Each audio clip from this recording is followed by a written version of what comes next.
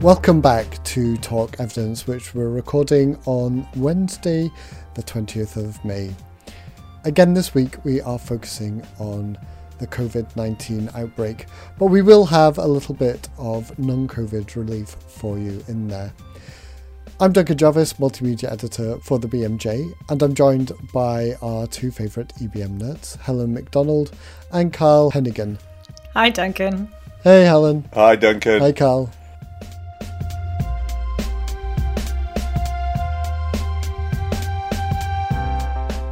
So a lot's been happening this week, and we have seen that, well, last week, Carl, you mentioned the problems with hydroxychloroquine, and it seems like Donald Trump didn't listen to what you said in the podcast and is taking it anyway.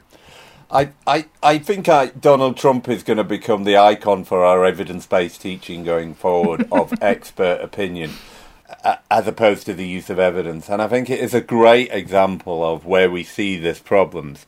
But it's interesting, it's not just Donald Trump. We've seen adoption around the world of different countries and clinicians desperate to find something that works and going with their hunches and their belief system.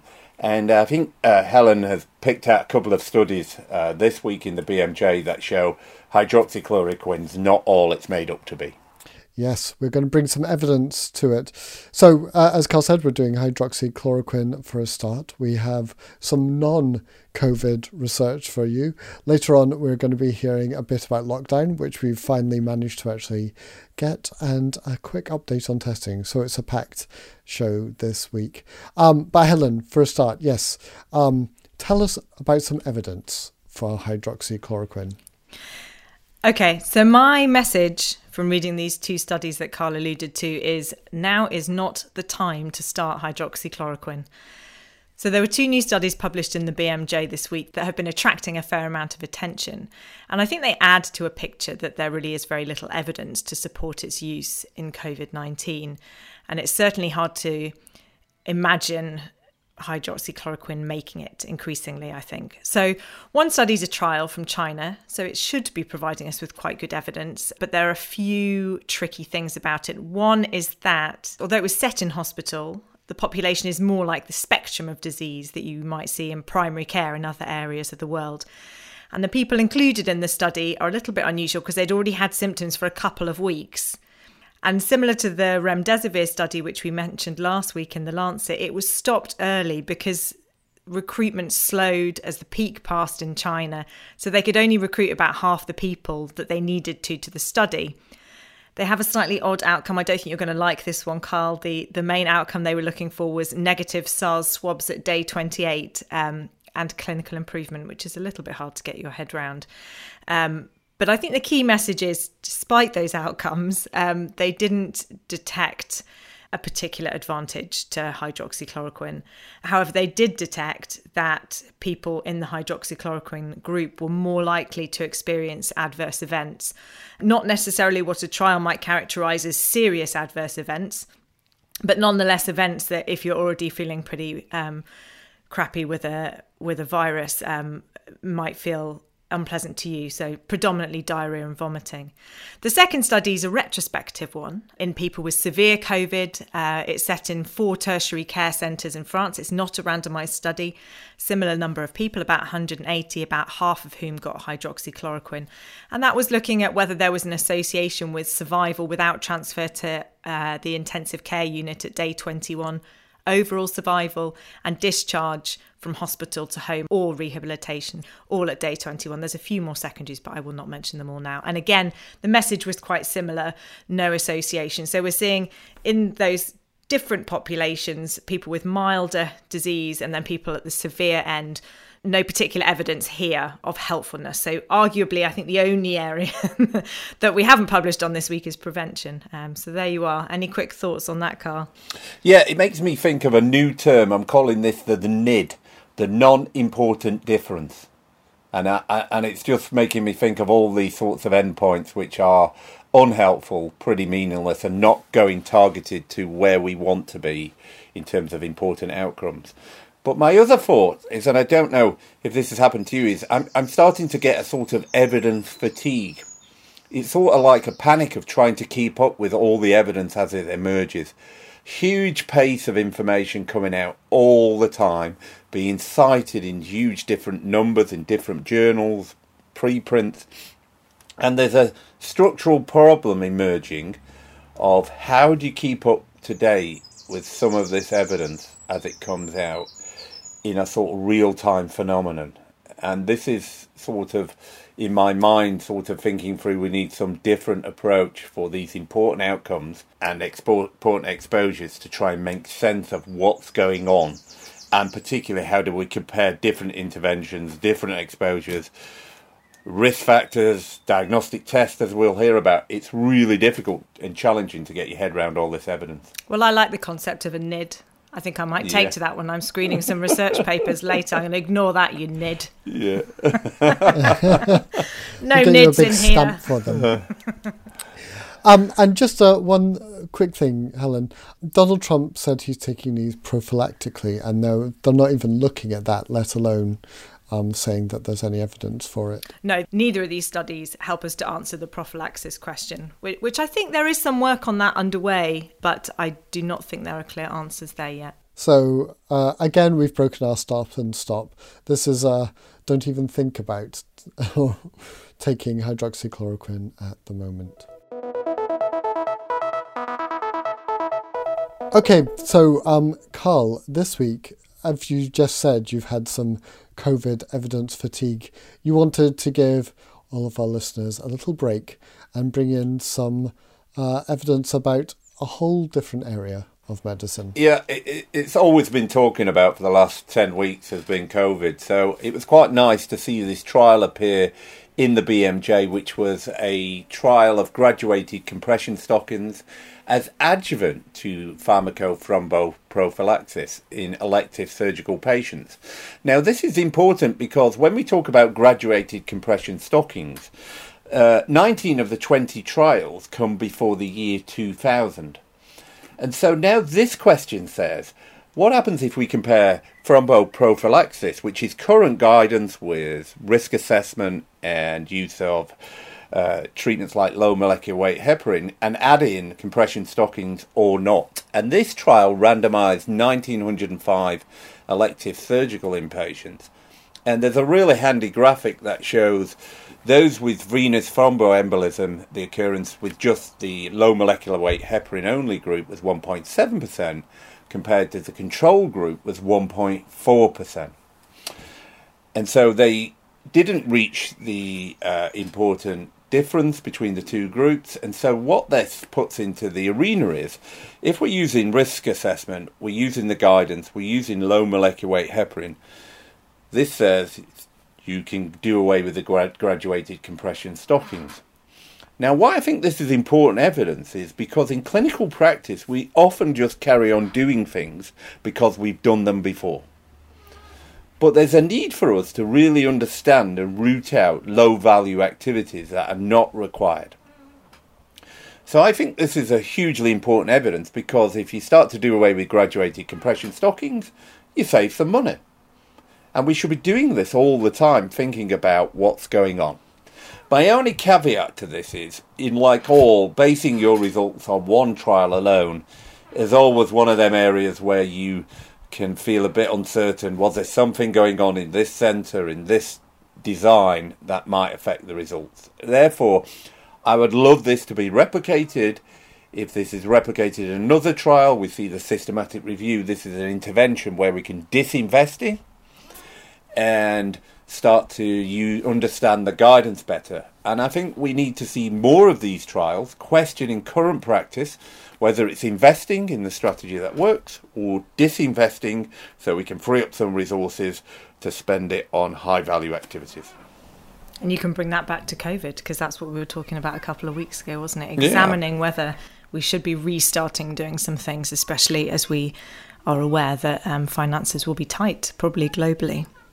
Yep, and it sort of really fits in with our too much medicine overdiagnosis theme, which we will be returning to in the coming weeks. So if you've enjoyed that break from COVID, don't give up. Well, there's more coming. But this is another good example. Carl, see, people. Shush. Oh, come on, let me have one point. Let me have my point. I want my point. This is a good example of why you need to trial non-drug interventions, because you just don't know whether they work or not. Whereas with drugs, we get it why we want trials. But with all non-drugs, and particularly in COVID, we tend to go, we don't need evidence, they just work. Here's a classic example of a non-drug intervention. Because we've got other interventions and the risk is low, it's not making a difference. So, Helen, are we going to lockdown? We're going next? to lockdown. I've delivered a week late. Okay. I wanted to come to the evidence around lockdown. As we went into lockdown, I felt like we were bamboozled to some extent with quite a bit of evidence, whether it was epidemic curves or nice visuals showing that, or the more people you bumped into, the more likely you were to get COVID and how exponentially the epidemic would spread. We heard a lot about imperfect modelling studies about what various measures of lockdown, like shutting schools or stopping big sports events, would achieve. And I think globally we've seen some kind of lockdown. I guess you'd call it a complex intervention because everyone's sort of varied what they've done a little bit. But to me, it's felt like when we've come out of lockdown, or as we're starting to talk about coming out of lockdown, the evidence has felt thinner. We've sort of seen that we're past the first peak, but I still think that the measures that are being proposed, at least the ones that I hear about in the UK, I don't know how it is where our listeners are, they feel quite random to people. And I wanted to speak to someone about the evidence of lockdown and lifting. And I tracked down eventually David Nabarro. He's a professor of global health at Imperial College London. And he's also one of 6 special envoys to the WHO on COVID-19, a job that he's had since January. And he also teaches leadership through 4SD in Switzerland. And we will include a link to his website in our podcast notes. And I just wanted him to paint a global picture of what the WHO might share with us around evidence for locking down and lifting. Great. So let's listen to David Nabarro. Well, we know that the best way to stop transmission of this virus is the one that's normally used for any infectious diseases. That means identifying people with the disease and then isolating them, finding their contacts, isolating them, so interrupting transmission and preventing an outbreak from building up. Now, because many countries just did not have that honeycomb-like public health capacity across communities, and also there's been real challenges with ramping up the level of testing, and that's why a more dramatic step was introduced, which was to encourage widespread physical distancing by getting everybody to stay at home and stopping economic and social activity. So this is lockdown and then the lifting of lockdown. Yes. So during a lockdown, what you have to do really intensively is to build up the community level public health capacity for case finding, contact tracing and isolation. Not all countries have actually done that with great alacrity because it's a tough job. It requires recruiting an awful lot of people, training them, and then getting the population ready for the reality that they're no longer going to be able to do whatever they like. They have to be kept under some degree of surveillance because you just cannot go on with a lockdown for long. It damages the economy. In fact, in many countries, the debate has been presented as either putting public health first and continuing the lockdown, or putting the economy first and people's employment first and releasing the lockdown. I say no. I say you've got to get the public health right in order to release your lockdown safely. So it's not an either or choice, it's a both and reality. And it's not just both and for what the government does. Businesses have got to become COVID ready. Schools and universities have got to become COVID ready. Airlines and other conveyance mechanisms have got to be COVID ready. So what I've been doing over the last few weeks in all my communications with governments and with businesses and with universities is talking with them about what being COVID ready is all about.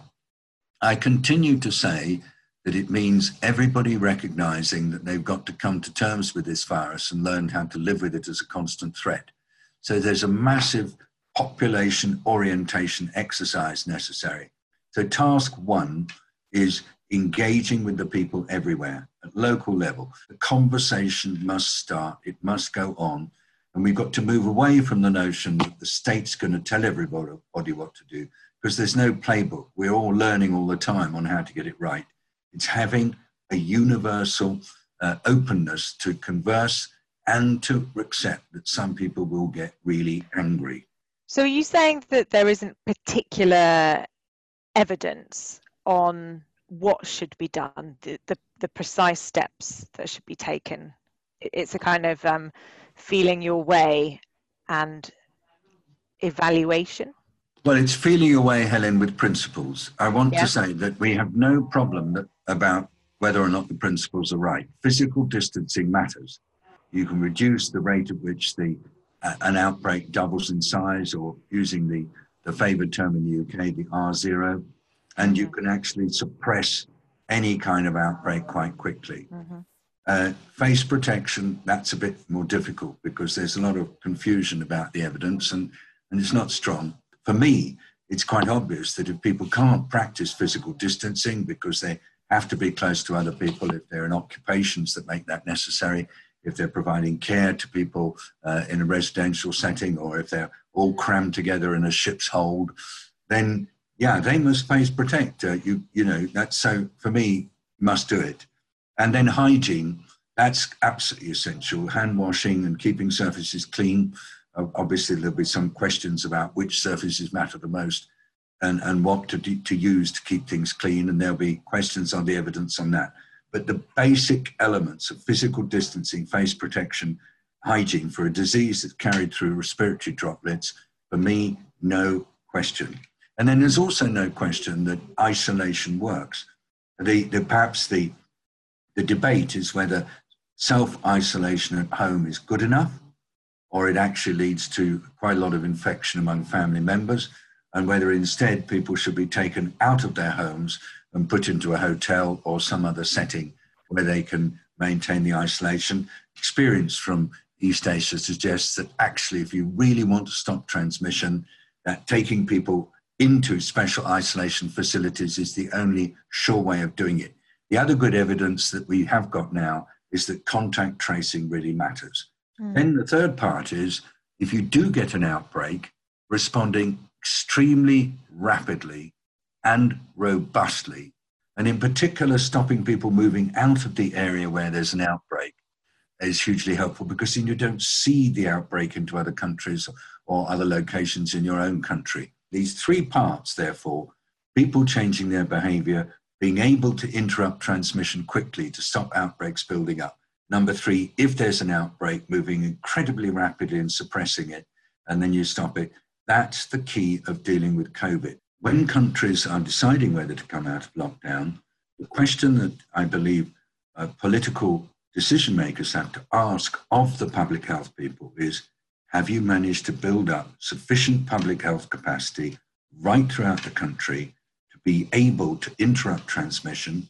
Have you got the outbreak suppression capacity in case an outbreak builds up?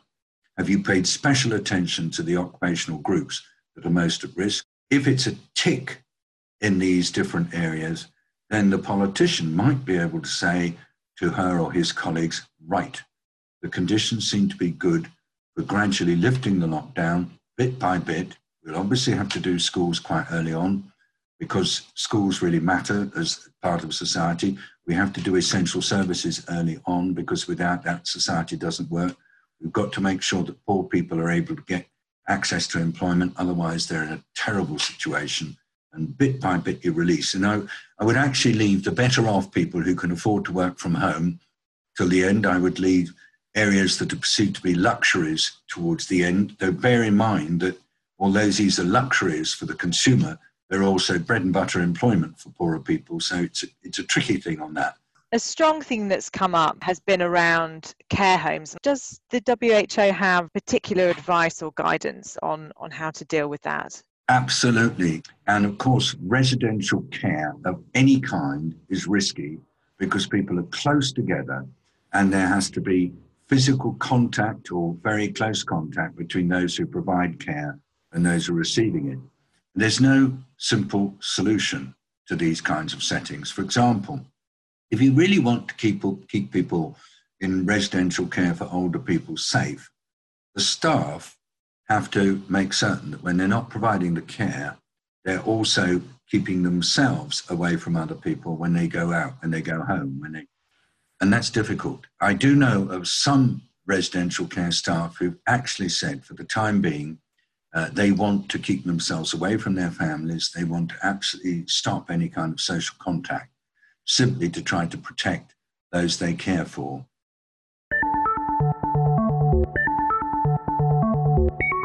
So that was David Nabarro having a very interesting conversation with me earlier in the week.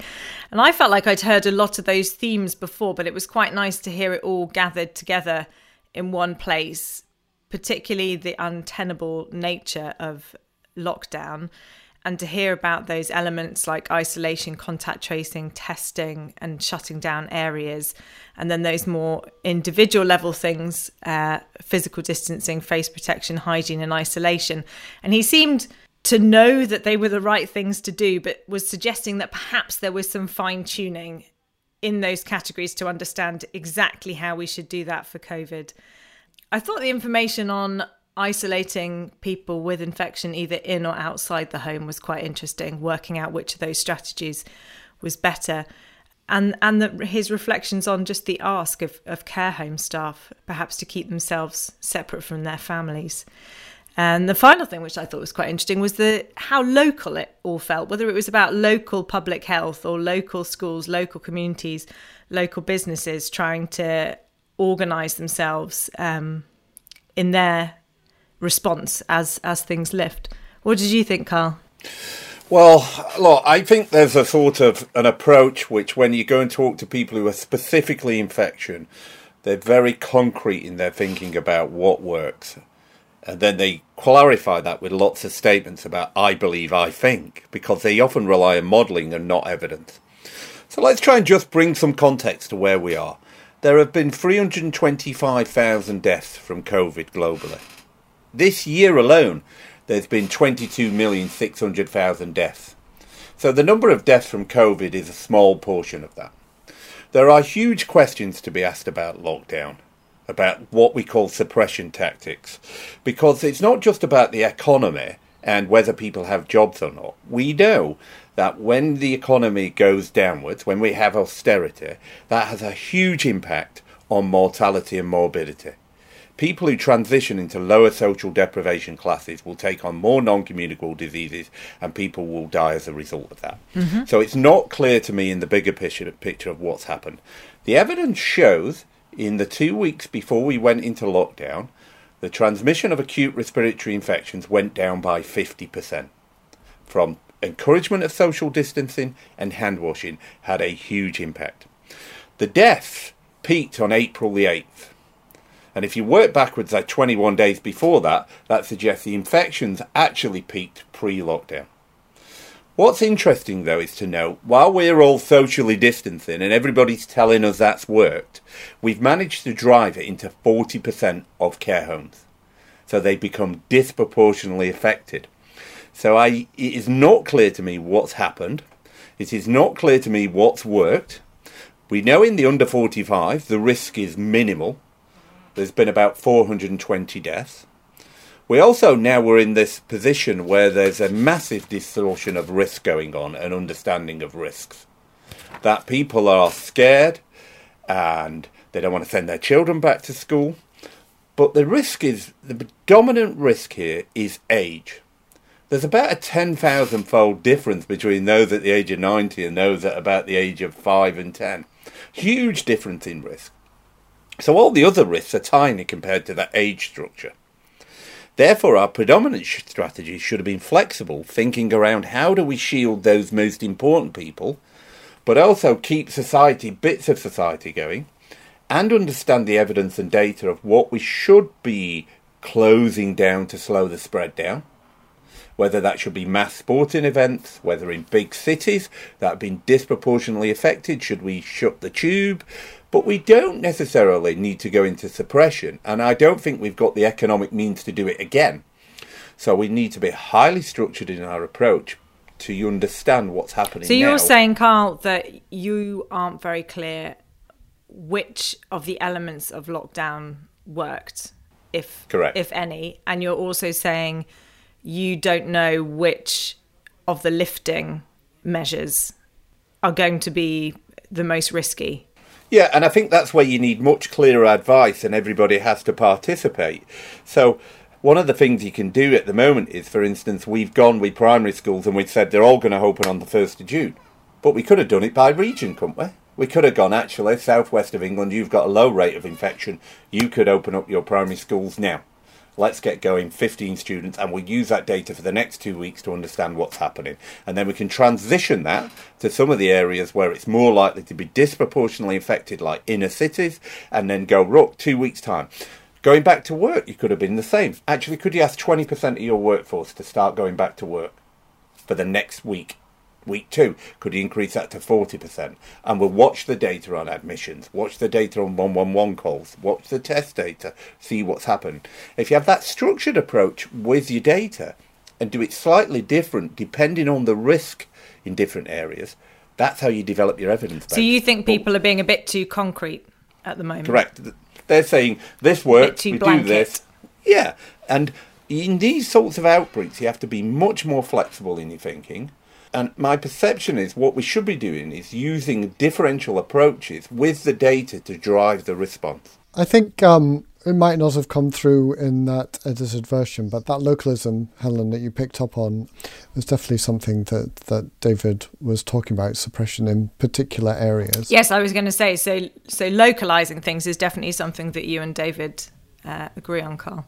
One of the things that happens in healthcare, and I'm sure there's a lot of elderly and ageing general practitioners, clinicians, public health people who think, wow, things come full circle. It wouldn't surprise me if out of this we see the rebirth of strategic health authorities.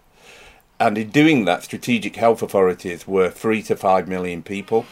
That's what they've got in Germany, a much more regional approach, and they're tasked at the coalface to deliver the public health strategies. And I think that size is right to be able to deliver it in an area. So we're seeing that in areas where they've got mayors like Manchester. But here, like in Oxford, we used to have Thames Valley, and that used to have its own structure and strategy. And I wouldn't be surprised if we're in a year's time going back to where we were about 15 years ago. And then you have regional health authorities who are tasked with this, and that's their regional approach. And it's much easier to do at about that size than if you go too small. Or the opposite is you go too big, because then you have to centralise it. And I think that's been a problem for our approach.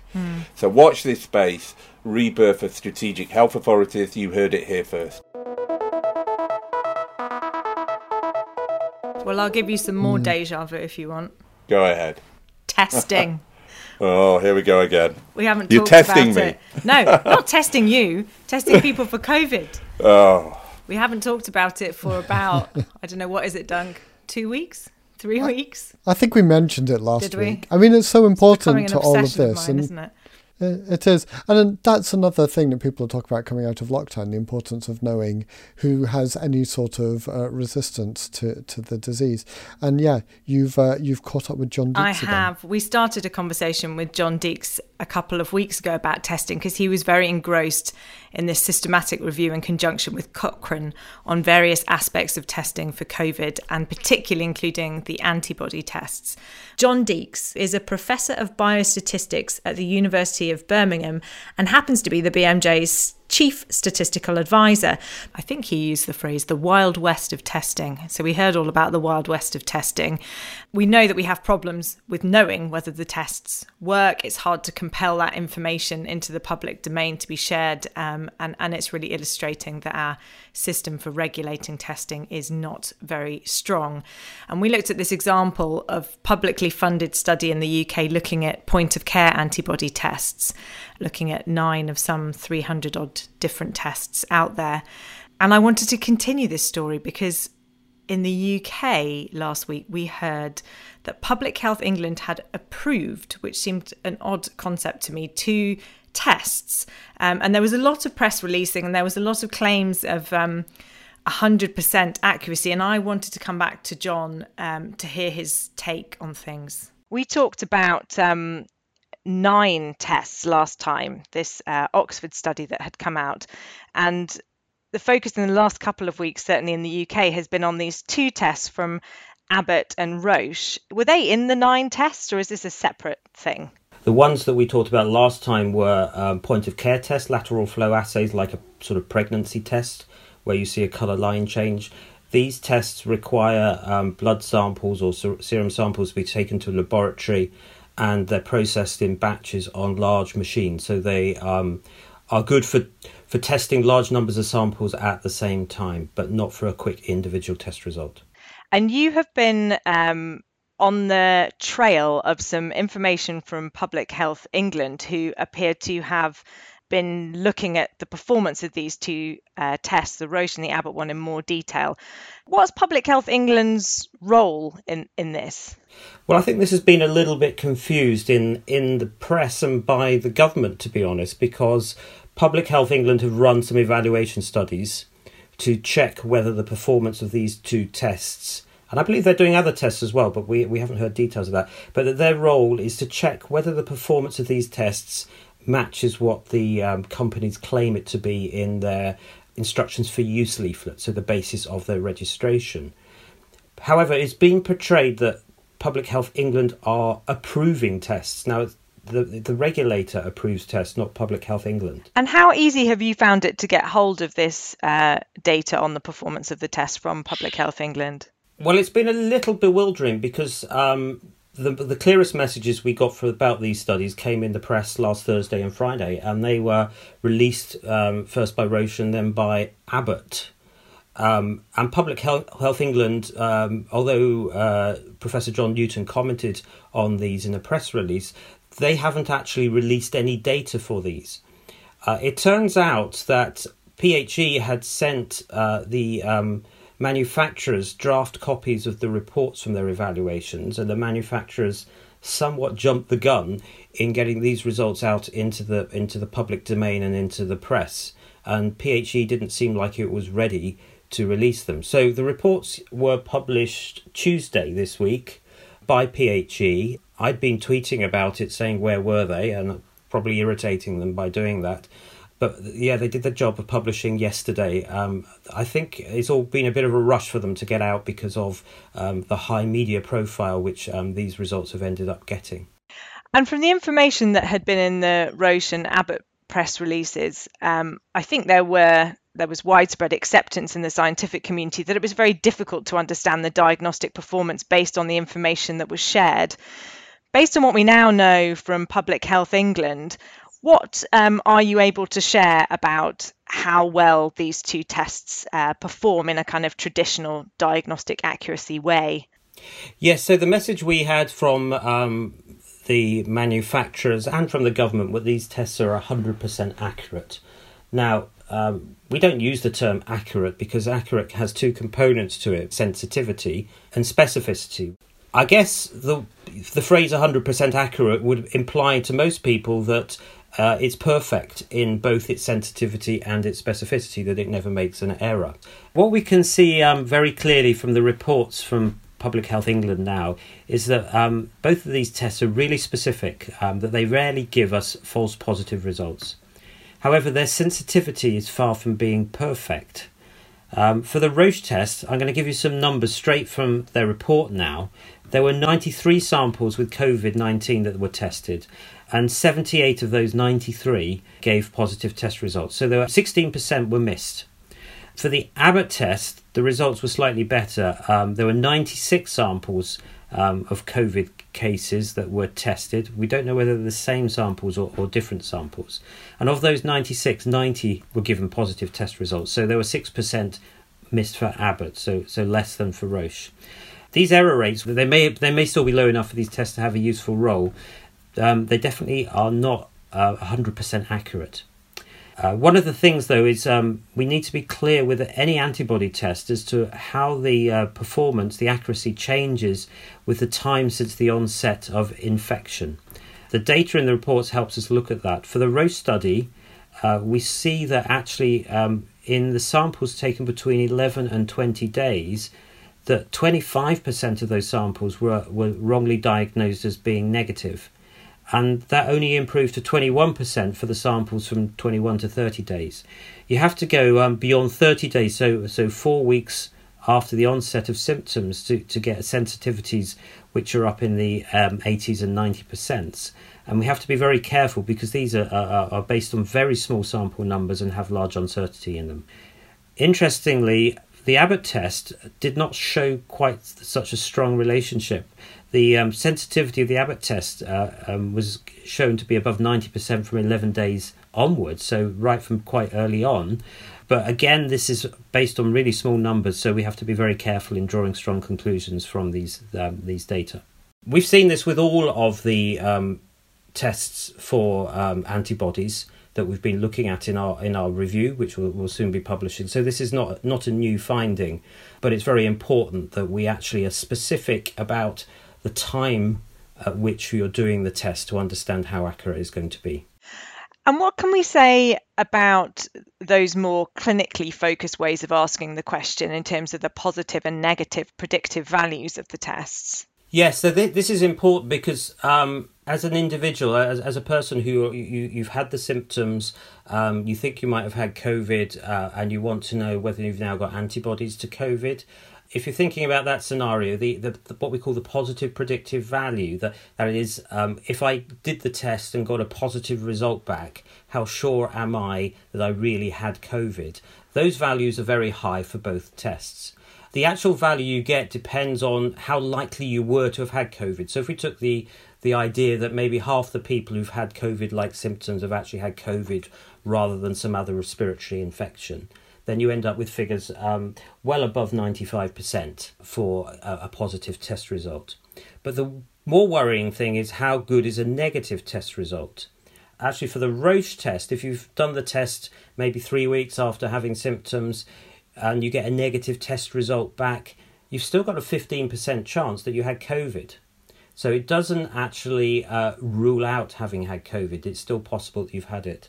This is all using the PHE values. There's some concerns we have about those. But the negative predictive value is a bit stronger, so it's down to maybe a 5 to 10% chance that you've had COVID if you've got a negative test result back. So are these game changer tests? I don't think they are. They don't seem that different in performance from other tests we're looking at in our Cochrane review.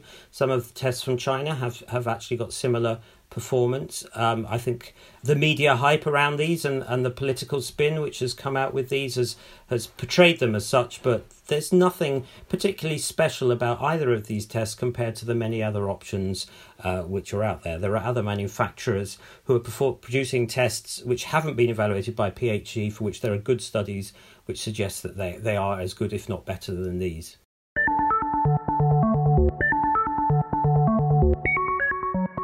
It's always so fascinating talking to John. He's so straightforward.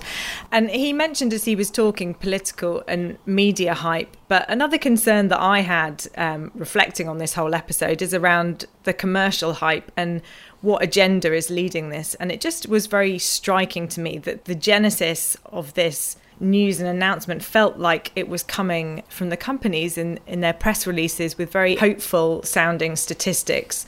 And then it feels a bit like here are the scientists now having to undo that hype and maybe coming across as, I don't know, slightly miserable for doing actually what's their job. It just feels back to front that you're leading with these very excitable numbers, very hopeful sounding numbers. And then when you start to scratch beneath the surface, it starts to disappear. I think it's very interesting. I think what's happening here is the realisation that testing is a large commercial operation for which you can come to the market very quickly and make a lot of money. There have been over 12 million total tests around the world so far just for PCR testing. So that's one big bit of the business. But then the second part of the business is serology testing, antibody testing. And today I've just been made aware that we've got the first, you can get them on the high street tests are available. One is at £65 and the other is available in a local pharmacy that is available, a big company across the country. So there's going to be a huge commercial operation to try and say, you need your antibody test. And it's very interesting when you look at the blurb that goes with these, even on the market it says, but we do not take any responsibility for the accuracy of the results provided by the laboratory. So it's a misnomer, isn't it? So we've got a huge problem. Bringing them to the market can occur very quickly. very low bar evidence. We've got Public Health England somehow testing and making some evidence available without actually saying what they're doing. And then John saying we've got 54 serology tests in our review and there are more coming. What a mess this market is. And I think this has a huge problem going forward, because also there'll be a huge appetite to have these tests if you think you've had the disease. But it's also not clear to me how that helps you. What's the strategy? If the government buys 2 to 3 million tests, what does that mean for you? What does it mean to us if we know?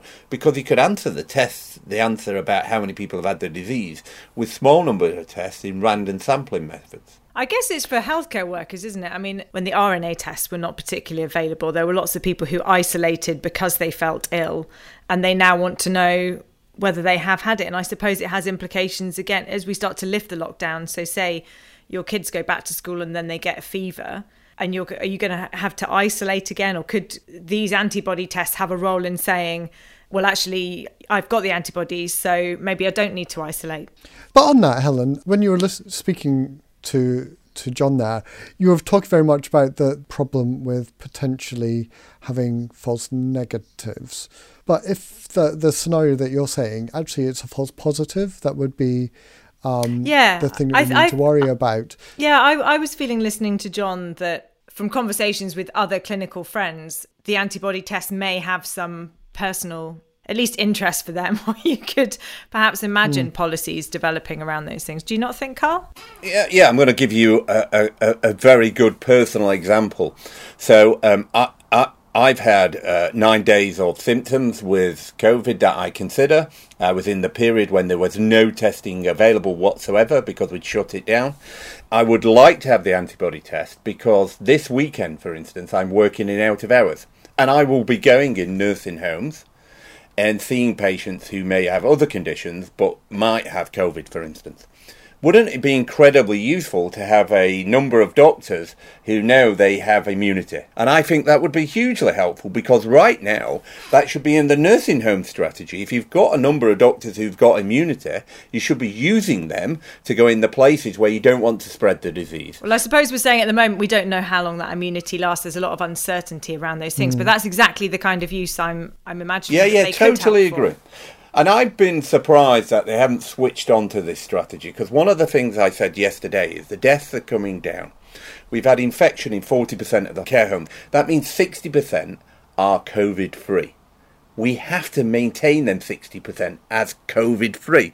Therefore, we should be using every strategy available to make sure they do not have outbreaks, because that could keep the cycle of deaths going on and on. One of the things is to find out who's immune and use them people to actually go into homes, assess patients and come out. And to be honest with you, I'd be quite happy to do that on a sporadic basis if I knew immunity. I could do it directly from home. I know where all the nursing homes and care homes are. You wouldn't want to be sending people in who are potentially could be infectious and drive the onward transmission. That is such a useful strategy. The other place where it might help out is with admissions as things open up. If you were being admitted for routine surgery, for example, it might be useful to know that you've got antibodies to the virus. If you're going in for a big operation that might take you into ITU, might put you at risk of inhaling the particles elsewhere in the environment, or coming into contact with healthcare workers who might be asymptomatically infected. So I do think there are some important individual situations where this kind of testing is going to help. And I think this is where the transparency of the evidence is really important. I think there are important strategies, but what you want to do is set them strategies out. Put them out there, and then use evidence to test whether they're actually feasible. Is it possible to do this? And in doing this, what happens? Do you actually see less transmission, less impact when you do surgery? And if we were much more explicit in our advice now, I think we'd have a better understanding of what to do going forward. But we have to be flexible in that advice. And that's why you have to make it available, put it out there, and respond as you go on, saying, actually, we've understood. In some areas, we've got enough people with antibodies to be able to deliver this as an actual provision of services. But in some areas, you might not have enough GPs or doctors or healthcare workers with antibodies to do it. And that's okay. But incredibly important, what about in care homes now? There are a lot of people looking for work. If they've got antibodies, they could be carers right now, helping provide the service, particularly when people go off and are unwell. And I think that would be hugely helpful. I think that's a good point to end it on. I'm sure we'll be back talking to John about testing at some point again in the future. So if you've enjoyed this and you've got any questions, maybe for John or anyone else, then do get in touch. You can go to bmj.com/podcast or via social media, and we will try and answer your questions. We've got a few of them coming up in the next few episodes. If you want to find out what the answers to those upcoming questions are, then make sure you subscribe on Apple Podcasts or Spotify or wherever else you get your podcasts from. We'll be back next week with more Talk Evidence, and before then we'll be talking more about public health and well-being. So until next week, it's goodbye from me. And it's goodbye from me. And goodbye from me. Take care out there.